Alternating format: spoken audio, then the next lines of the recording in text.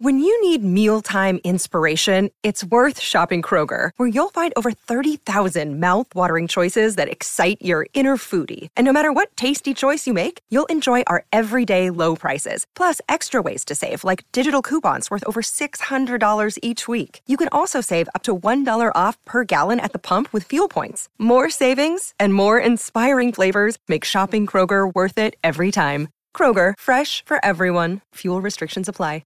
Sorry about the noise. My neighbour's sanding his deck. My motto? Don't work on your deck. Play on it.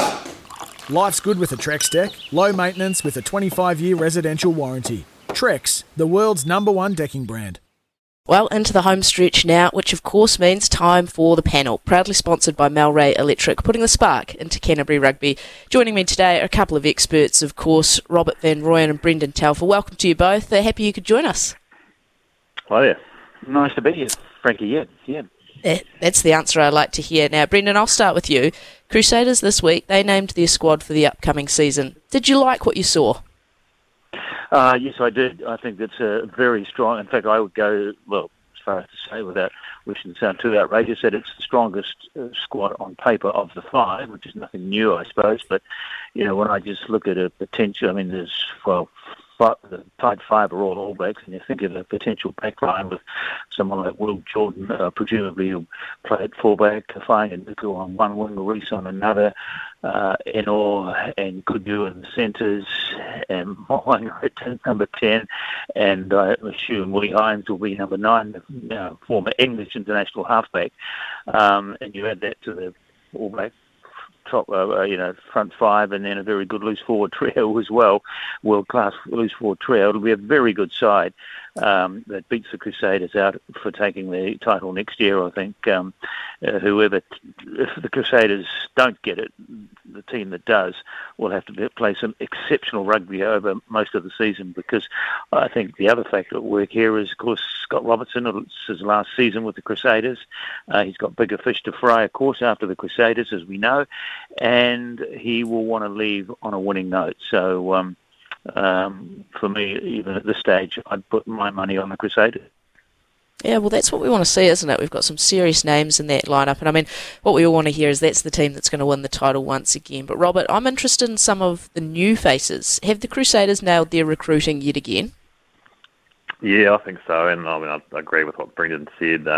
Looking at the side, I'd almost argue it's also potentially better than last year's roster. I mean, sure, they lose Pablo Matera. I mean, there's only 2 changes in the forward pack, but Christian Leo really comes in. But I mean, the Crusaders, back to their recruitment, have nabbed some of the best young talent in the country, and I'm talking hooker George Bell, who did debut last season when they had the COVID issues. I mean, he's been exceptional for Canterbury, he's New Zealand under-20s. Macca Springer, Noah Hotham, and then one name who I just actually finished writing a story for, which will run this weekend, is the young pivot Taha Kamara, who they've grabbed out of the Chiefs system. Very highly touted. The Chiefs wanted him. Couldn't provide the opportunity that the Crusaders can, which is game time in the next couple of years, given they've committed to Caleb Trask coming back. So he moves down, and he's an exceptional young talent, and it was key getting him in next year, which to play behind Richie Mo'unga, or learn from Richie Mo'unga before he takes that Japanese sabbatical. Yeah, it's a squad of 38. There's 13 All Blacks in it. Brendan, you listed off some of those names just a little bit earlier. Can we almost look at that as a slight disadvantage, perhaps, though? World Cup year, we know rest and rotation is going to play a big part. Is our depth going to be challenged, or are those young players, they're good enough that when they get on the park, they're going to do the side well? Well, I think it's a good point that you raise, this controversial issue around rest, the rotation and rest. I think the rugby union have pulled back a little on enforcing it as harshly as they did, say, during the era of Graham Henry and possibly even Hansen. But, they're going to have to rest some of these players. But there is depth there, and that's the key. And also, I notice Scott Robertson is very enthusiastic about these newcomers that he's brought in, the young guys that he's bringing in. And Robert mentioned this, number 10, Kamada, who the Chiefs wanted, who's highly rated. So he likes the fact that he's got some really talented youngsters, plenty of enthusiasm, and I guess when you match that with the experience, there'll always be experience there every week on that Crusader side, even if they do have to rest one or two players because of their potential All Black duties. I think there's enough experience there still to put out on the field to shepherd these young guys who, if they are given the kind of protection and guidance and help from these senior players in the side, could be revelations as well. So, yes, it's a potential problem, but of course it'll be the same for the other four sides as well. So the Crusaders won't be at any disadvantage other than the fact that they may have more All Blacks, probably have got more All Blacks in their squad than the other four, so there'll probably be more players rested. But just depends on how, as I said, how strongly the Rugby Union and Foster want to force this idea of resting the All Blacks. I see he's not resting a hell of a lot of All Blacks this week in Japan. I see half the All Blacks have played in that Test match against Australia virtually are playing this week in Japan, which surprises me a little given what's ahead of them in Europe.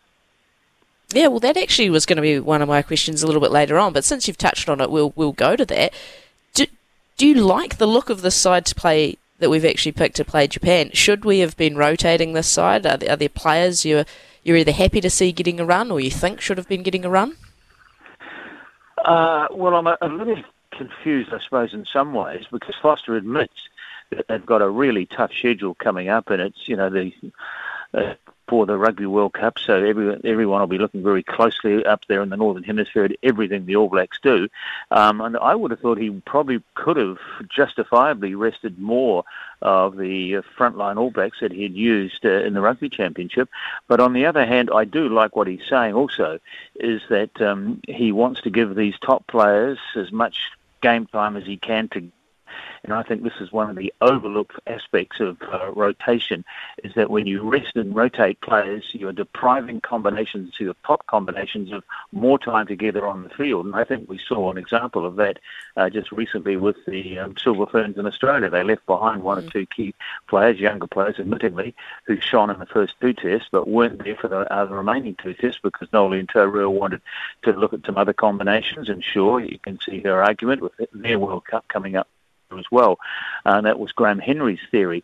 But I maybe I'm old school or something, but I think if you've got a side that is working well, combinations working well, play them as much as it's humanly possible to do so, and let the rest and rotation thing find its own depth when it needs to if players are injured. But that doesn't seem to be the way coaches think these days. If they've got a great position player in a great position, they want to build strength in that position by resting the key player and putting in someone else there to try and bring them up to that level as well. But it's all a bit too complicated for me, I'm afraid. Well, Robert, your thoughts on the All Blacks for this weekend? Yeah, I mean, very similar. I probably wasn't overly surprised he didn't make as many changes as some might have thought, just given the fact that they haven't played since the Rugby Championship, and there's probably going to be enough rust there as it is if they're going to make too many changes. I mean, especially when you're going to come up with a midfield pairing, an untried one of Roger Tuivasa-Sheck and Braden Ennor. I mean, it's going to be fascinating to see how that goes. I mean, Stephen Petafeta at fullback. I do believe if the Barretts and co were available, and I potentially suspected maybe Moanga wouldn't have started and maybe Petafeta would have played at 10, so probably a few slight changes that wouldn't have been the case if there weren't so many players out. But I mean, I guess we've got to remember at the start of this year, Ian Foster did say that the time for rotation, or I guess excessive rotation and trying out too many combinations was over. He needs to start settling on guys as that World Cup quickly approaches next year. Yeah, it will come around quick, that's for sure. Also in rugby news, up in Auckland, 1A schools banning live streaming of games for 2023. I'm interested, do you think schools down south, down here, should be doing the same thing? They should be following along, or are we happy, Robert, to see these games live streamed, see them on TV? Yeah, good question. That's a very good question. I'd be surprised if they do it, but I'm also intrigued. It's an interesting move up there, and you can, I guess, there's a couple of sides to the argument, and a way you can hear what they're saying. But you've got to remember that these schools that were coming out and saying that these players being, I guess, taken advantage of in a way. They've gone along with it for a long time, and they're behind a lot of it. I mean, that's how a lot of these schools nab players essentially and lure them to their schools and offer scholarships. So, they've been a big part of what's been going on. Whether it happens down here is definitely one to keep an eye on. It was actually one I was looking to try and get on to chase up next week. Yeah, well, there's some massive schoolboy rivalries, I suppose, especially Christchurch, Canterbury scene. You think they are some of the biggest games in the schoolboy rugby calendar, but is there enough? Does the interest, Brendan, outweigh the potential negative, I guess, side effects that it could have on some of these young lads? Oh, I think the headmasters have overread this. I mean, yes, the big schoolboy clashes amongst the first 15s of the top colleges here is a big thing. They get 10, 15,000 people sometimes at these matches. Well, I mean, if you're going to be that sensitive, exposing young players to media and public exposure, you should ban spectators from coming to the grounds. And even if you have banned the television coverage and the live streaming of it, it's not going to stop the rugby league and rugby union scouts from rugby NRL clubs in Australia and rugby unions and Super Bowl franchises in New Zealand from going to these games. So why ban the television coverage? What's the advantage? Where's the value in not allowing these young players to be exposed to a wider audience? I mean, I think it's unfair on the players. Most of these young talented kids want to pursue professional rugby careers or rugby league careers if the money's right. And I think banning the television coverage is just negative, probably if anything counterproductive. But, headmasters do seem to have an ability at times to be very heavy-handed with a lot of things they do. And this to me is another example of it, that they've overreacted. And maybe the South Island schools should pick up the slack here, because I'm sure Sky or whoever it is that wants to televise these matches would be keen to do so. Yeah, I'm sure there'll be plenty of debate over it to come, that's for sure. Like, a little bit of touch on the cricket before I have to let you two gentlemen go. Obviously, massive win for the Black Caps to start their T20 World Cup campaign off. Is that win at the start, is that enough to actually suggest, this Black Caps team is going to be there or thereabouts, Robert, when it comes to finals time?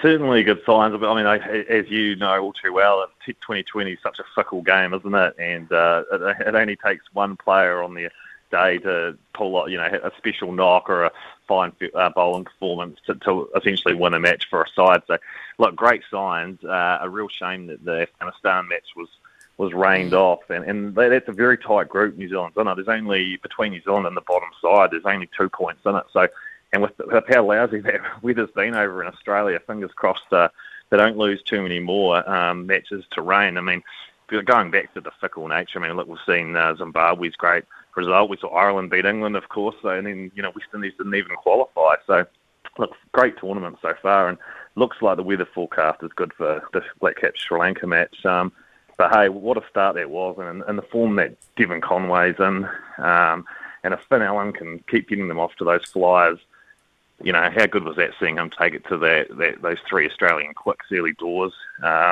Look, the signs are very pleasing. Of course, I'm sure we all still want to see a little bit more out of Kane Williamson with the bat, but look, a very encouraging start, and definitely nice to see some catches stick too after what happened in Christchurch. Yeah, especially that specky from Glenn Phillips. Definitely some positive signs for me. But I suppose there's probably 2 questions around players, Brendan. Does Daryl Mitchell come straight back into that side once he is over that little finger injury that he picked up in that try series? And does the emergence of Finn Allen at the top maybe start signalling the end for Martin Guptill? Yes, I think it does. As for Daryl Mitchell, who does he replace?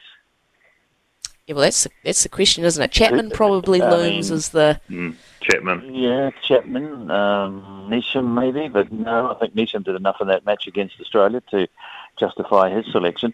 I mean, I don't think you would change your winning lineup, do you? I think they'll stay with the same lineup, and they could play, because this is a key match, because it is so tight, as Robert pointed out, that every team in the group has got a point after just 2 rounds. And so there will be other upsets. We've seen them as well. A couple of nights ago, England took Ireland I don't think seriously enough, bowled poorly at the start of the match, and Ireland grabbed the initiative, and the rain came and helped them a bit as well. And the weather might probably play a part in other matches, and it's a cool thing. But the one point that the Black Caps missed out on because of the rain, and I know that's a bit condescending saying we're taking for granted they would have beaten Afghanistan. I'm not quite saying that because they've got a very good three-pronged spin attack, but they probably would have won that match, and that might have been just about enough to have gotten one of the two spots in their group into the semi-finals. Now it's not so much the case, and if they get another match rained off, they could miss out because of the weather. But that's the fickle nature of T20 cricket, I suppose, or cricket full stop. But no, they can't their laurels, even though that was one of their best wins ever against Australia. India, I think, are coming right. Kohli, I think, is another big knock from Kohli yesterday. It's 2 or 3 days. So India are starting to really emerge as a team. Could be India final. I don't know. Black Caps should be. Hopefully it'll be in the semi-finals. But I think it's come of age, actually, the T20. Up until now, most of us have been kind of condescending and dismissive of T20. Oh, yes, it's nice for a bit of laugh and a bit of entertainment for an hour and a half. But I think a lot of critics now are starting to give far more credibility to T20 because of what we've seen over the last week than we have in the past, and that's a good thing. I think probably 50-over cricket might have suffered a bit of a setback this week, overtaken properly now by T20 as the second best form of international cricket. Yeah, well, when you see how close those games are and the nail-biters and the upsets, it's what every sports fan wants to see, really. So, yeah, I can't wait to see how it turns up. But I want to say a big thanks to both of you. Thank you so much for your time today. Excellent as always. We could do this all morning, I'm sure, but the show is only, unfortunately, an hour long. So thanks very much and enjoy the rest of your weekend, guys. Cheers. Cheers. Bye. Well, that's it. That's all we have time for today. It's been a jam-packed show. Heaps of sport going on this weekend as well. The Kiwis in action as we speak. The Black Ferns, the All Blacks, the Black Caps, well, they're all on tonight. It's a sports fan's dream at the moment. Thanks for tuning in. Hope you enjoyed, and we will be back same time, same place next Saturday morning. Deck maintenance isn't fun. Move the furniture and barbecue, sand and prep, paint, seal, or get a low-maintenance Trex deck. The only colour fade you'll have to deal with is watching the sunset. Trex, the world's #1 decking brand.